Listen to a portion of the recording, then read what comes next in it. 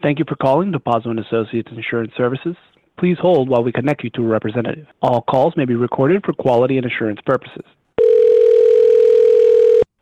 Good afternoon, DNA Insurance. Hi, can I speak to Alex, please? Who am I speaking with? It's Joey Gingola. Joey. And you said your last name, I'm sorry?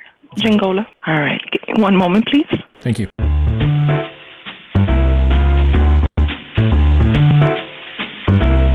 DePazzo and Associates Insurance Services appreciates your call. Please stay on the... Mr. Gingola. Alex, how you doing, sir? I'm doing all right, buddy.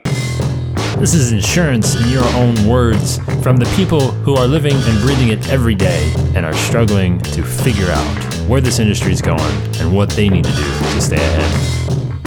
Hosted by me, Joey Gingola. Let's get into it.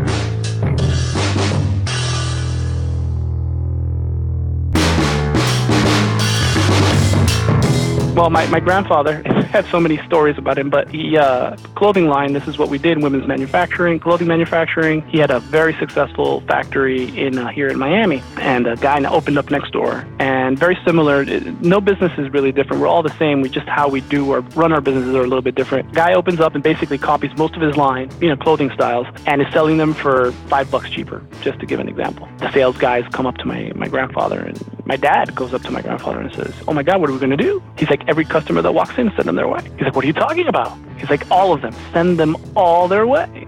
And if they want to buy that product, that's great. I know how much it costs to do it. I know how much the materials cost. I know what the labor costs. He can't do that for very long. So I'm going to send him as much business as he can till he bankrupts himself. And then I'll sell it for $5 over my current price." Man, that's a great story. That's my good buddy Alex DePazzo of DePazzo and Associates in beautiful Miami, Florida. And he's talking about his grandfather and how before the family got into the insurance business, they were in the we're going to make clothes business. And again, a story of the competition. And the question becomes, well, one, do you know those costs? At least in your insurance business, do you know how much it costs for you to acquire the business, to close the business, to service the business, to renew the business, right? Those are the sorts of things that might be transferable to this story. And Alex has been on the show for so long, it feels like I don't know, this story is stuck in my head for a long time. Basically since I had it almost 2 years ago.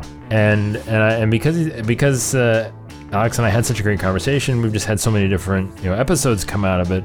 And I swear I actually went back and checked. And Alex has basically been on since episode 173, I think, and this is 3 something or other, 323 maybe. But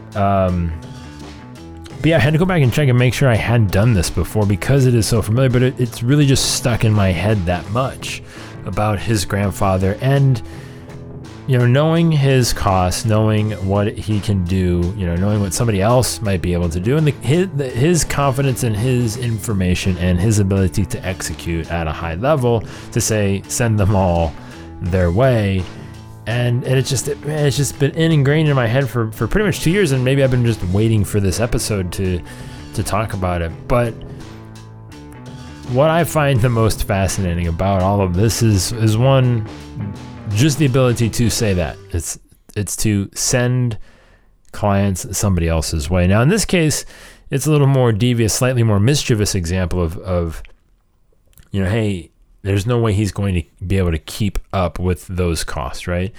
In the insurance world, this would be more or less of the lines of sending people unprofitable business from the standpoint of, again, flood them with leads that they're probably not efficiently set up to handle in a way that they're going to make money on, right? And these are the people that you get phone calls from all the time, or this is the perfect, man, I've got this, I need this one little policy for 5 minutes, and it's going to be like a $10 situation, right? Not a lot of money, not a lot of whatever. It's just a big headache. Nobody really wants to handle it. And those are the things that you get. Like, oh, gee, great. I'm so glad that you thought about me to handle this. Now, this isn't to say that you're ungrateful for the business, but again, keeping an eye out to think, well, maybe there's, Alex's grandfather somewhere out there just mischievously sending you that type of business to muddy up the process a little bit for you, just to slow down things. And yes, and that's something too that works both ways, right? If there's something that you realize that you are not set up to handle in an effective and efficient way, and it's really not going to solidify an existing account if it's not somebody that has other business with you, they're not paying their way in other areas, then yeah, get it out the door, man. Just get it over to somebody else and know that it's not your problem anymore, because you've already had plenty of other times that you've talked yourself out of some money. But a lot of times people don't, about insurance. I'm an insurance technician. Like I love insurance, and I like reading policies, and I like arguing hypotheticals and all that type of stuff. But a lot of times we forget that that's not what we do for a living. What we do for a living is provide service for a fee. And that's no different than McDonald's, Uber, Facebook, or any other business in the world. They're all the same from that perspective. They're providing a service for a fee. And we must keep our eyes on that so that we don't end up talking ourselves out of money. I have to imagine at some point in your sales career, we've all had to come across the guy either that we've interacted with ourselves on the other end of the transaction, or worked alongside of in the sales industry, maybe in insurance, that just didn't know when to shut up. And it's painful to watch. It's painful to be on the receiving end of, because, I mean, I get it. There's probably some sort of deep-rooted loneliness underneath all of that. And that makes sense, I guess. But that's the literal interpretation or version of talking yourself out of money, because you just don't know when to quit. And that's not necessarily exactly what Alex was talking about, but something to keep in mind, going back to, this whole profitability thing of just not really knowing where to draw the line and pick your spots, pick your moments. But in a less literal meaning of what Alex was talking about, is thinking, we love to go through all sorts of different scenarios and this, that, or the other. But again, it is a service for a fee, as Alex points out. And at some point, there needs to be parameters and guidelines as to what is included and what is not necessarily included with that service, and what that fee may or may not cover. Now, again, the fee in this case is usually commission, and we sometimes feel, I don't want to say guilty, or we feel obligated maybe to just kind of keep giving and giving and giving, and there's nothing wrong with that. But again, at some point, you've got to draw a line in the sand somewhere, because, there's a good chance if you're running to the store to pick up a loaf of bread for somebody for the policy to close the deal, you've probably gone too far. That's a pretty safe assumption to know. Things have just gone off the rails a tad bit, and we need to rope them back in. And I think that's what Alex is talking about, is because, there's just a little bit of that.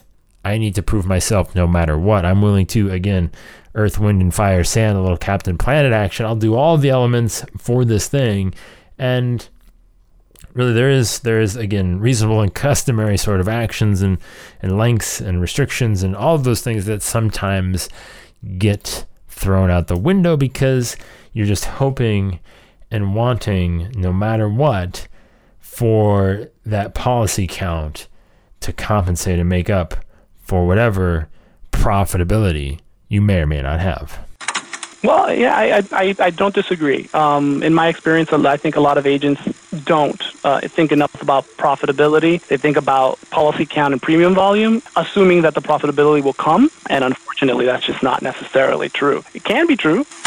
Of the two, policy count is probably the easier of them to be misleading, to kind of send you down a path of false sense of security, because, well, again, policy counts, that's a big number, and wow, boy, gee, you should be doing great things.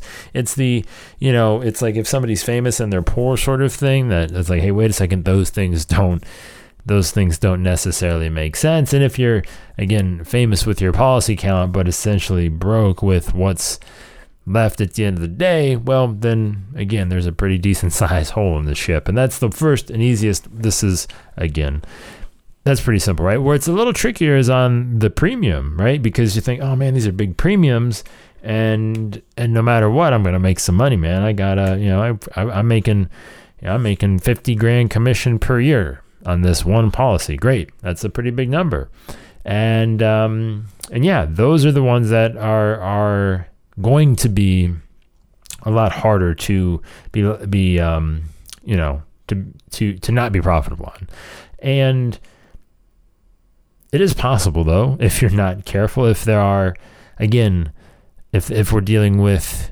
a certificate nightmare per se, that, you might be running around chasing certificates 24/7 for this one large account because it is such a big premium. And if you crunch the numbers at the end of the day, well, they're not great, right? Again, you're not walking home with nearly as much money as you thought, or again, you're just spending way too much time on this account and you're finding it difficult to acquire more. That's because, again, we have an issue with what is required to actually maintain that piece of business that was maybe expected or unexpected or whatever. It's causing a problem. Those are the two biggest things I think that at least I see from the standpoint of just a limited thought process of thinking of well, if I just get that next policy, kind of chasing that next policy, that will somehow put me on the path to really just figuring things out, right? And I don't know. I mean, it feels just a little bit like, you might sell yourself short in that regard sometimes, just giving yourself confidence to, go all the way back and say, well, no, I know what it costs to do this. I know what it costs to make this thing that is, selling insurance, right? I know how to make insurance, right?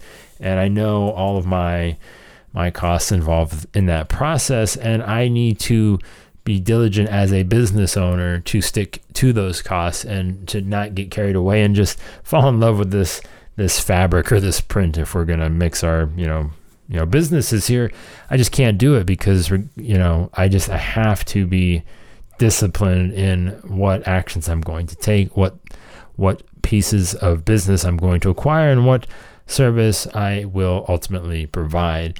Because there's nothing worse than, I guess the term that I've always used is succeeding to failure. When you think that you have accomplished all of your insurance dreams, you only wake up to find out that it didn't actually really happen.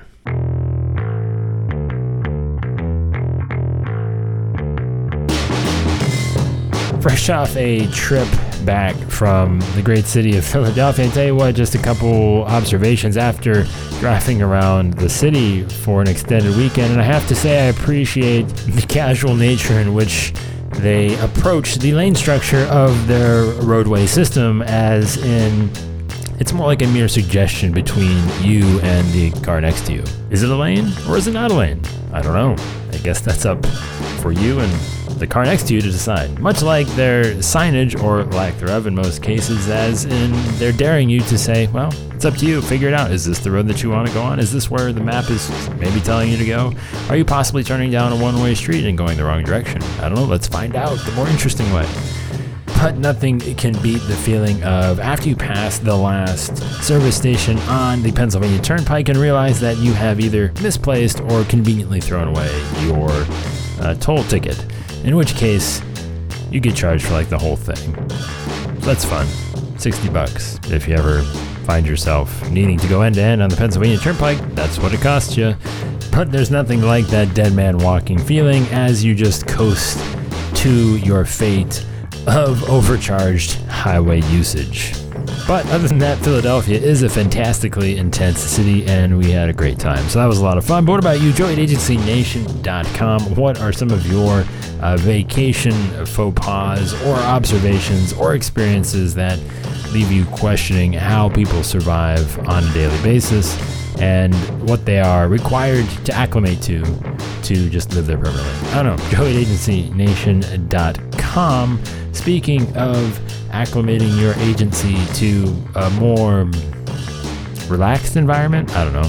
That might be right. Head on over to agencynation.com/newsletter to spend Sunday morning with me and stay up to date with all the latest ongoings and just the general reactions from that overall conversation that we have every week here. agencynation.com/newsletter.